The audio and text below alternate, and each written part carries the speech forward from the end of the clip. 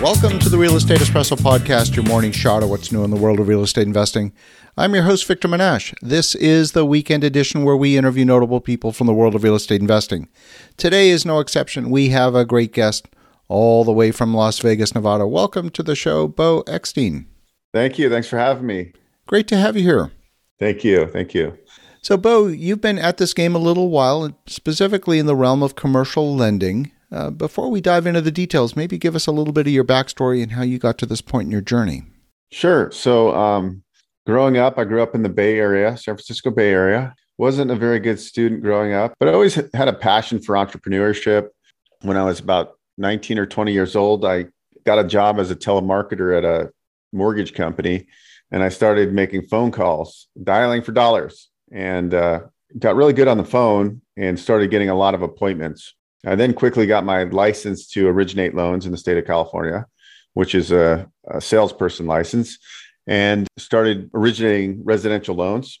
It was pretty good. I was making pretty good money at the age of 20, 21 versus all my friends still in school or just graduating college. I went on to work for a very large mortgage brokerage in California, the biggest at the time. We had hundreds and hundreds of mortgage agents.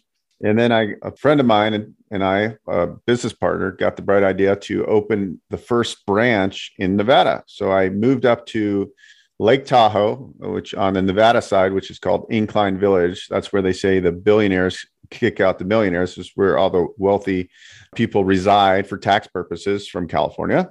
We had a pretty good business going. We then opened another branch in Reno, Nevada.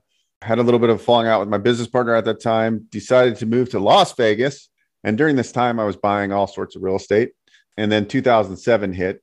And 2007, if you guys were in the real estate game back then, when you were a 20-year-old and didn't understand cash flow and were buying properties that went down in value 60 or 70%, and your mortgage business completely halted, it was a bad time. So I moved back to the Bay Area in 2008 because I was so over leveraged. And I was pretty depressed. I said, well, what can I do? I just ruined my credit. All I know is real estate. So I began to get back into the lending business. And now they had all these new laws and disclosure processes, which was fine. It was just hard to get loans done during this time. I also got my real estate broker's license in 2007. I started selling real estate. And I happened to run into a gentleman who was a friend of mine, and he owned a residential mortgage company. And he brought to my attention that he was also a managing member of a hard money fund. So that changed my mindset because they would do construction loans, they would do fix and flip loans. So I started originating for the fund, and I got pretty good at doing that. And at the time, there wasn't all this institutional money in the space like there is today. So it was pretty easy to cherry pick deals and fund them. And we would do pretty high leverage deals. And after I did a bunch of those, I said, well, if they can flip properties, I can flip properties. I'm a licensed broker. I can just go on MLS and cherry pick deals. And so we started flipping properties. But at that time, I didn't have money or credit, so I had to partner. So I figured out how to partner with the contractor, how to partner with a money partner. And we did that time after time after time. Then I saved up a little bit of money, but I still like to partner now to this day. Then from there, I've always had a big presence on YouTube and so forth. I actually got casted for a house flipping TV show on HGTV called Flip It to Win It, which was in 2013 and 14. We did 12 episodes. It was a pretty fun show. And from there, I got more into commercial lending, doing big multifamily bridge loans, construction financing, learning about HUD financing for multifamily, SBA financing. That's how I started my podcast, because I would just constantly learn how to put deals together. And I'm a really good networker. So I'm friends with all these people that run funds and things like that. So I'm pretty good at putting deals together. So today I do a combination of fix and flip loans to this day because I have clients. I do SBA financing for business owners, where you can finance assisted living facilities, hotels, different things like that. I do PACE financing, which is a state-enabled program, and just a lifetime student of the lending business. And I enjoy it. I invest myself. I don't really do big projects at the time, but I like to hit singles and doubles. Buying, I like the Midwest. I buy a lot of small properties in the Midwest. And now I'm buying in Pennsylvania because I like that state, because I used to live in Pennsylvania as a child, and price to rent ratios are really good. And on top of that, I have one other business where we go in and we're partnered We go into business owners and help them save money and automate their business processes. And I enjoy that because some of my clients that come to me for the SBA loans, I can cross-sell them or help them with cost savings programs. For example, we have a pay any day program. So if it's a large employer and they have 1,000 employees and the employees only get paid every 2 weeks, we have an app that they can get paid 50% of wages earned on demand. And the money actually doesn't come from the employer, it comes from us. So it's a pretty unique, it's called Earned Wage Access. And so I have a company called Expense Savvy, and we have different products like that to help business owners. So I'm a lifetime student learner. I like to network. I'm really good at marketing, and YouTube's been really good to me. So that's kind of my business model. And then I like to talk to people like yourself and learn what other people are doing. Love it. So maybe let's dive into one area in particular that maybe we haven't spent a lot of time on this particular podcast, and that's the PACE lending program. Like you said, it varies state by state, and it's really designed to provide lending incentives based on energy efficiency, correct? That's correct. So there's 20 some states that are enabled right now, and it's really comes down to certain municipalities or jurisdictions within the state. Some states are very PACE friendly, and this isn't our PACE, it's CPACE, which is for commercial properties. There's a big difference because residential PACE has kind of a bad stigma in the market, but CPACE is completely different. So what we do, let's just say we have a sponsor that wants to build, we'll use an assisted living facility for this case study here.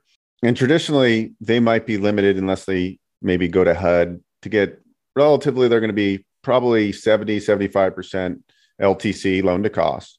So what PACE does, or CPACE in the capital stack, it's almost like mezz or preferred equity, but it is debt. So we're an assessment, almost like an assessment through the property taxes. So we work in conjunction with senior debt.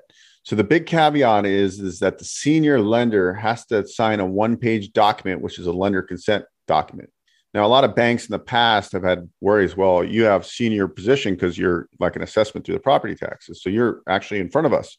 We have no acceleration clauses in our documents. So if the property were to foreclose, we would run with the property and so forth. So there's very limited risk to banks. And that's why there's more and more banks and non-bank lenders opting into working with us. Over 300 banks that I know of, and probably more, have worked with PACE in the capital stack. So it's great in a couple ways. One is that we're building a cleaner product, better for the environment. Obviously, we need that.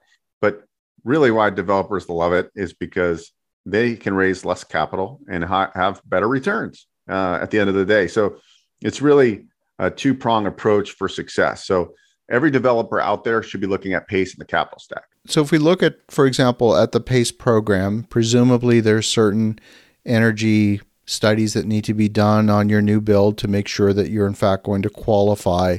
When you just take your standard, International Building Code compliant design, will a modern design qualify out of the box, or are there specific things that you need to do typically to qualify, whether it's heat pumps or enhanced insulation or things like that will get you over that threshold?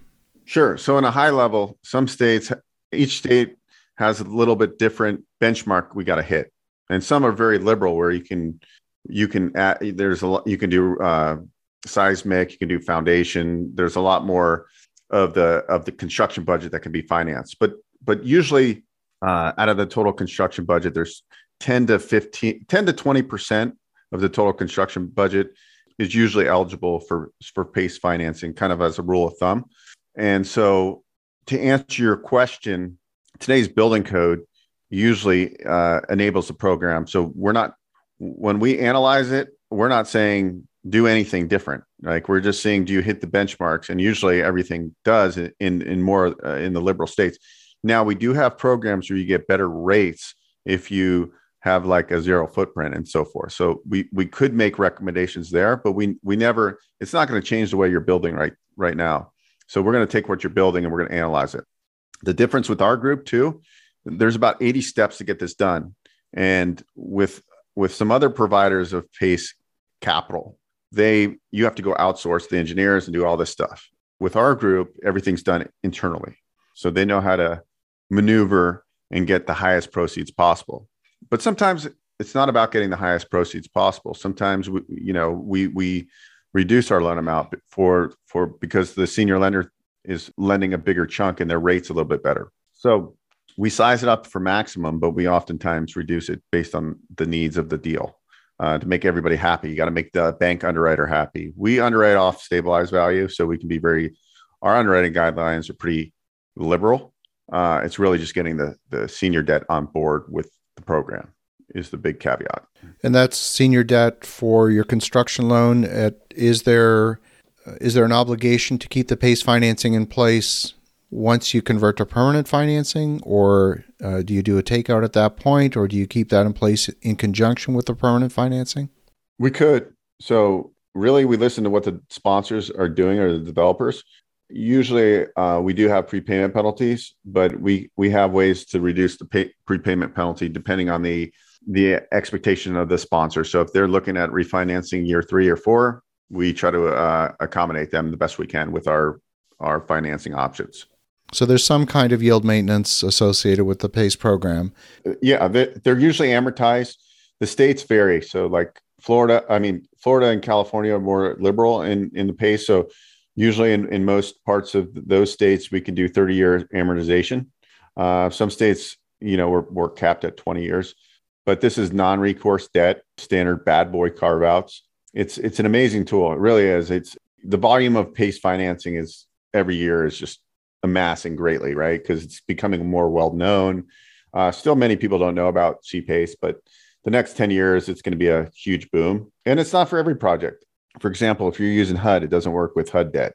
It doesn't work with an SBA 504. It will work with the SBA 7A. So knowing the caveats and how to maneuver. And then the big thing about this is if you're looking at possibly bringing PACE into the capital stack, get us in early, because we need the blessing from the bank, from the senior debt. So we'd like to be positioned, and our vice president has a very great way of explaining the program and can usually alleviate any comments from the senior lender, why their concerns. Our group is very good at overcoming objections. Why? Because at the end of the day, there's not much risk for senior debt in these, if they know all the, like, for example, they know that we don't have acceleration clauses and so forth. Apart from a consent letter, presumably there's going to be an intercreditor agreement between the PACE lender and the senior lender.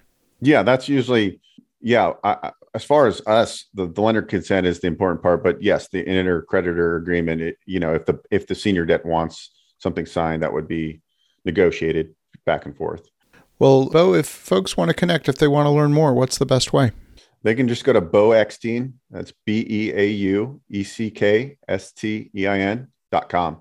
You can find out more about me and all the different lending we do, and they can book a call. I love to talk to people. Sometimes I talk too much, but it's fun because I meet people from all over the U.S., but I do get investors in sometimes Canada.